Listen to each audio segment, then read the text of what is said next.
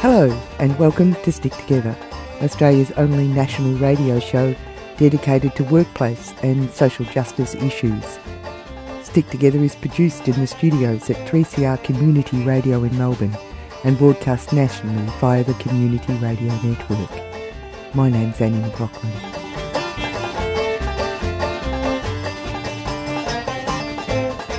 A lot has been happening over the last few weeks in terms of attacks on working Australians. As we go to air, the Maritime Workers of Australia are supporting pickets in Sydney and Brisbane at Hutchison ports after the company sacked 97 workers by text with follow-up emails. The MUA has sought a federal court injunction against the sackings.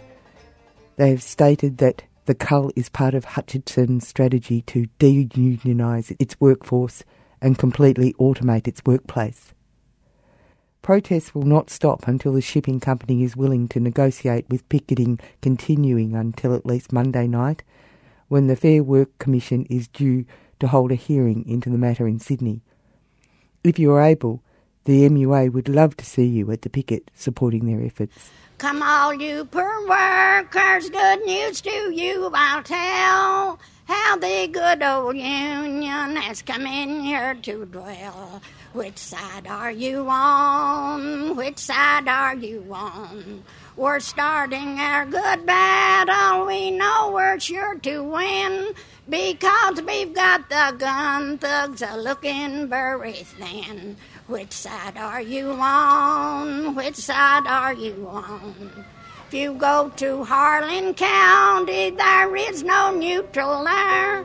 You'll either be a Union man or a thug for J.H. Blair.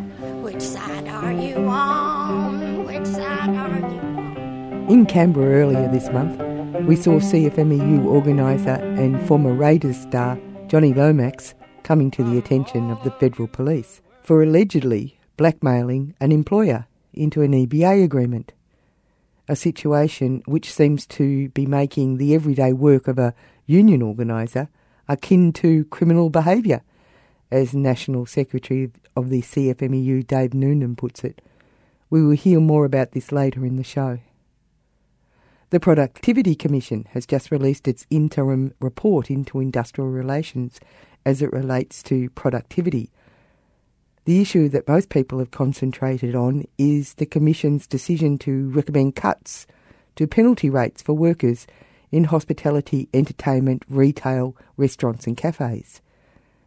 There are other currants in the cake that could keep you awake as an Australian worker, like minimum wage increases should be lower and harder to get. 2, making it harder for workers to claim unfair dismissal because employers no longer are obliged to give staff warnings and feedback before they are fired. 3, new individual enterprise contracts for an entire workplace on a take-it-or-leave-it basis. The deals can cut penalty rates, hours of work, overtime and roster with no oversight from the Commission. 4, Fair Work Australian Commissioners on 5-year contracts and performance management overseen by their federal minister. 5, the test for suspending industrial action will be broadened from an action having a significant impact on the national economy to action having a significant impact on the employer alone. In this program, we will have a word with David McElrea, Assistant Secretary of United Voice, about the penalty rate cuts, which will have a significant effect on his members. But before we do, let's hear from Owen Bennett from the Unemployed Workers Union for a reaction to the July 1st changes to the Centrelink system for the unemployed. Owen Bennett. Basically, what's happening is there's a massive expansion of work for the dole, where before July the 1st, it would be after a year of unemployment or collecting the New Start benefit, you would be subject to work for the dole, which was for under 30s about 15 hours a week. And after July the 1st, they've halved that waiting period. So after 6 months of being on New Start, then you will be pushed into work for the dole. And the amount of time that you have to work on the dole, so to speak, will be 25 hours, increased 10 hours for under 30s. Really? So, yes. That free labour is only meant to be given to non-for-profit organisations, but there are so many loopholes in the legislation that a lot of the time you get that free labour being utilised by for-profit businesses. The regulation actually states that labour can be given to a for-profit business as long as it's a non-for-profit arm of that for-profit business. So you can see it's very easy for these companies to actually utilise that free labour by just going through these loopholes. And that's what we think is going to happen, because after July 1st, you've got a huge mass of unemployed people. You know, all those people who had been unemployed for 6 months to a year, all those people are thrust onto the work for the dole market. So there's heaps and heaps of people that they have to find places for. And that's going to be a very big challenge for the government and for all these employment service providers, privately run, who need to find places for these unemployed people.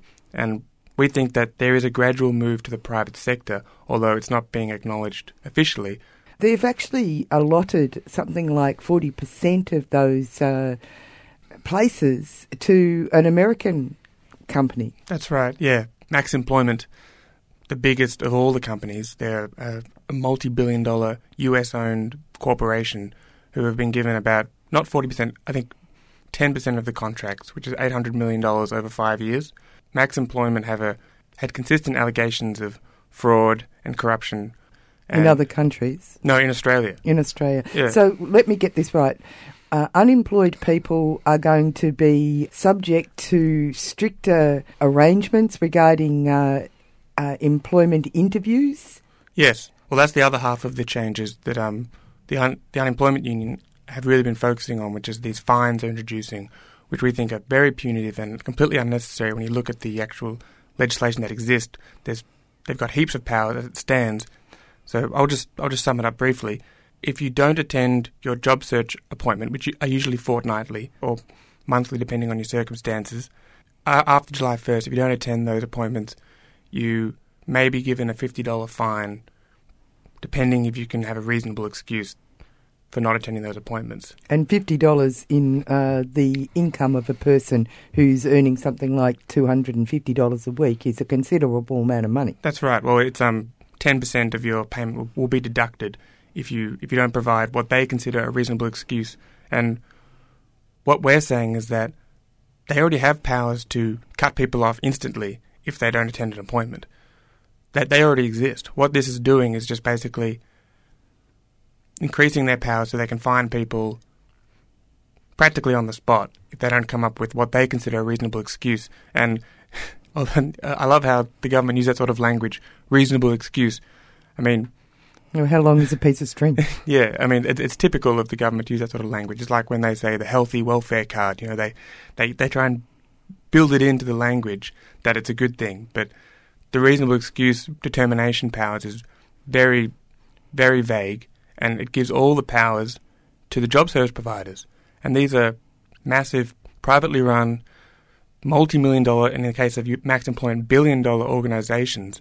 And they're giving them essentially the power of life and death over unemployed people. Every unemployed person I've spoken to about this fine weren't aware that it existed. When it comes to the unemployment area, would you agree? What we're talking about is criminalising the unemployed, because they've created a draconian system. They've created a pool of free labour, and they've outsourced the punishment mechanism. I agree with most of what you said. It's part of this wider move to divide working class poor into two groups, the deserving poor and the undeserving poor.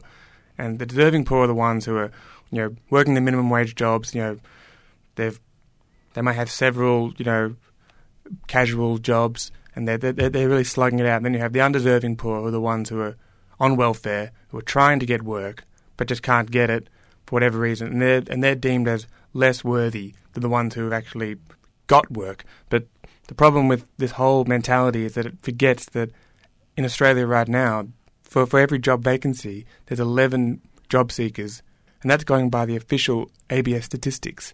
And that's something that's just not recognised by either side of politics. There's a massive unemployment crisis happening across the board, like over 40s, over 50s, they can't find work. They're pretty much unemployable in this job market, just like inexperienced young people are. So you've got these two hugely expanding groups of unemployed people. We have to look at why the government takes such a hard approach to the unemployed. Like, is it just because they have this deep, hatred for unemployed people? It's not because of that. It's because there's an economic motive behind these attacks. I mean, they've been systematic for the last 20 years, these attacks on unemployed people. The more desperate unemployed people are for work, that like the New Start rate's $280 below the poverty line each fortnight, these series of punitive measures, work for the dole, all these things, they make unemployed people really desperate to accept work of any kind. That increases that competition for jobs, which in the big picture pushes down wages and conditions. So this is the game that the government is playing. They're trying to push wages and conditions down because that increases the profits of business. And this is something that needs to be recognised across the board by the trade union movement. Their constituents are being attacked through the unemployed. Lower wages, lower conditions, and that's exactly what's happening in Australia.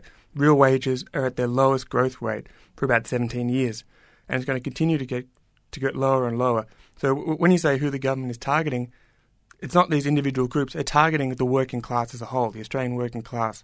And that's why it's so important that it's represented as a whole, not just little groups of workers here and there represented. The whole working class needs to be represented because they'll just keep finding the weak points and attack them. And they've been doing it for the last 30 years very successfully. Big business has been very happy with this, and they're going to keep on doing it until there's effective resistance. Stick together. Yeah. Stick together. Yeah. Stick together. Stick together. Stick together. Stick together. Stick together. Stick together.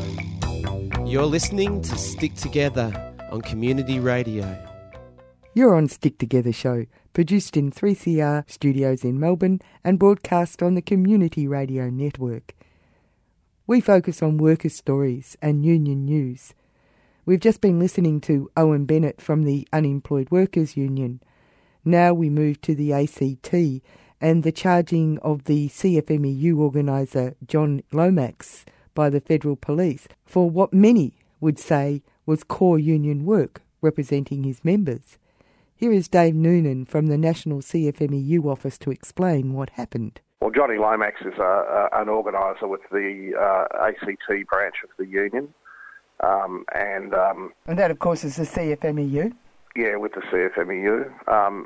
Johnny has been charged by the Australian Federal Police under the Hayden Royal Commission Task Force, which was set up by Tony Abbott under the auspices of the Hayden Royal Commission into trade unions. The charge is a criminal charge of blackmail, which is a very serious charge. It carries a maximum of 14 years imprisonment. The strange thing is that in this case, the charge concerns an allegation that Johnny Lomax spoke to a painting contractor on the telephone, that he made demands that contractor enter into an enterprise agreement with the union. The charge is blackmail causing a loss. So it's not alleged that Mr Lomax made any money or that Johnny received any benefit from the demand for an EBA. The allegation is that by signing the EBA, which the contractor subsequently did, he had to pay the workers higher wages and provide them better conditions, and that this resulted in an economic loss. So the logic seems to be that by a union obtaining better wages and conditions for its members, this is now regarded as a criminal act. Isn't it extraordinary? Most people out there will think that that's what a union does, actually go and represent the workers to actually get a fair hourly rate and deal in appropriate conditions for the workers. So this is quite a blow, isn't it? It's very strange. Oh, look, it's clearly politically motivated. The Hayden Royal Commission is desperate to try and get some traction. They've had very limited success. They have exposed one individual in the ACT who'd formerly been employed by the union who has been engaged in, or has been charged with being engaged in corrupt activity. That's another individual. The union, of course, hasn't employed that individual for some time and has expelled him. And not but only aside that, from that, and as you've said, that if there is criminal activity, that's what the police are for. that's what the police are for, and we've always made it very clear that we have no tolerance for officers of the union or anyone that engages in corruption in the industry. In relation to that individual, our view has been that both he and the employers who have admitted to paying bribes ought to face the criminal courts, and they can have their matters determined there. This is a very different matter, though, and of course, what you see is a charge which senior counsel for Johnny Lomax has described as being doomed to failure. But a lot of the agenda here is to try and get some momentum for Abbott's anti-union push. He wants to pass legislation reinstating the Australian Building and Construction Commission in its full powers, and in fact powers more extensive than it had under the under the Howard government. That's the agenda, and it's all about trying to throw as much mud and cause as much political damage to the union and its members as possible along the way. Okay, and what's going to happen now for Johnny Lomax? Oh, well, he's had a preliminary hearing which really went nowhere, but his bail conditions were varied to allow him to continue to do his job as a union organiser. John's got very strong support from our members around the country. We're not going to see someone dragged through the mud and attacked in this way for simply doing their job. There was a rally of a couple of hundred supporters from our union, the trade union movement, and the Canberra community outside the court.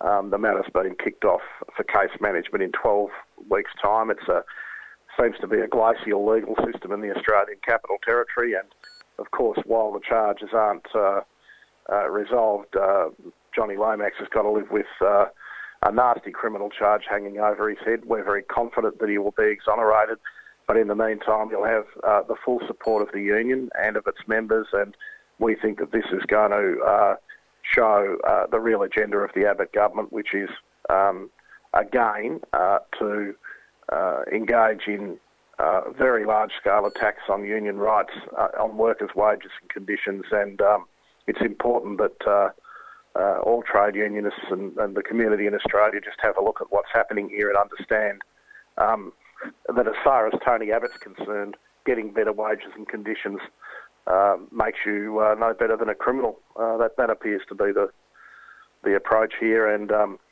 the role of the Australian Federal Police is increasingly of concern to people. We see them acting completely inconsistently in charging Peter Slipper with abuse of parliamentary expenses and turning a blind eye to similar allegations around the recently departed Speaker, Bronwyn Bishop. Here we see apparently the AFP being used as a cat's paw for Abbott's Royal Commission, and I think that should be of concern to all Australians as well.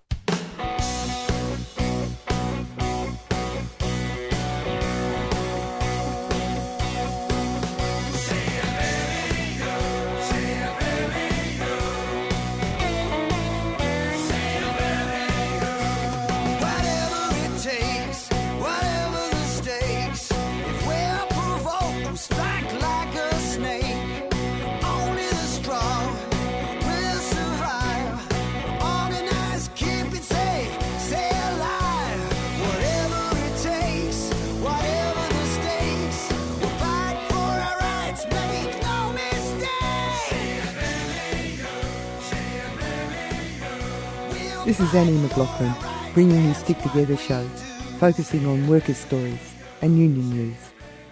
To finish off, we're going to look at the Productivity Commission's suggestion that a certain section of workers should lose their Sunday penalty rates, while another section of workers should keep them. So workers in hospitality, entertainment, retail, restaurants and cafes should see their Sunday rates be reduced to the same as Saturday, leading to a massive pay cut to this significant section of the workforce.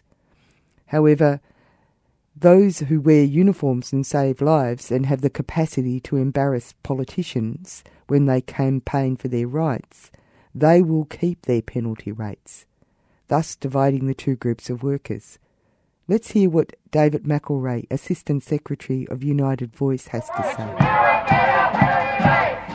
Disappointed, but probably not surprised. Disappointed that the Productivity Commission has come out and said that weekend rates for hospitality, entertainment, cafe, restaurant, retail workers should be lowered. They've recommended a wage cut for some of Australia's lowest paid workers where they'd be second-class citizens in their own country. Any figures you look at show that those at the lower end of the labour market, those workers on low wages aren't getting ahead. It's those at the top that are. And the solution is not to cut the wages of those at the bottom so that big business takes home more money. What we need in this country is low-paid workers earning more money. They go out into their communities, they spend that money on goods and services, and that money goes back into the community, so that's better for economic growth. That's the type of economic solution we should be pursuing in this country. Instead, we have the Productivity Commission and the Abbott government saying that the wages of these workers should be cut. It's pretty unusual for the Productivity Commission to actually be intruding on industrial relations law. In earlier demonstrations before this interim report came out, I talked with one of the demonstrators saying, what do you think of this? And he said, well, I'm here because we wouldn't need to have penalty rates if they paid us properly. Yeah, that's right.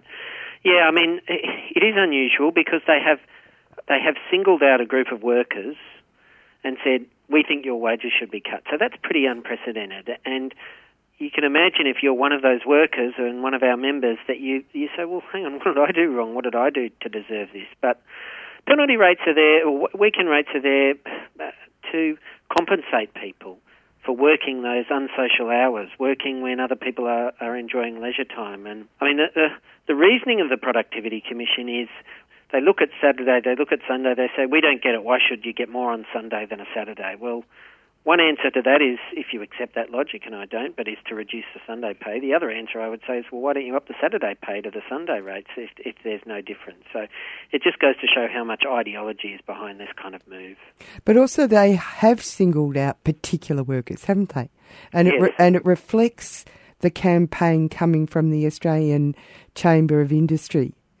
Yes, absolutely. They have singled out workers, and they're trying to set one group of workers against another. And there has been a long campaign from retail employers, big business. This is your Coles and your Woolworths, but restaurant employers and so forth, trying to reduce the wages of this group of workers. Now, these are workers who are vulnerable and are generally on low pay, and then they can't afford a further reduction in their wages. But the Productivity Commission and now the Abbott government, Tony Abbott came out last week and said he supported this recommendation. He supports the wage cut.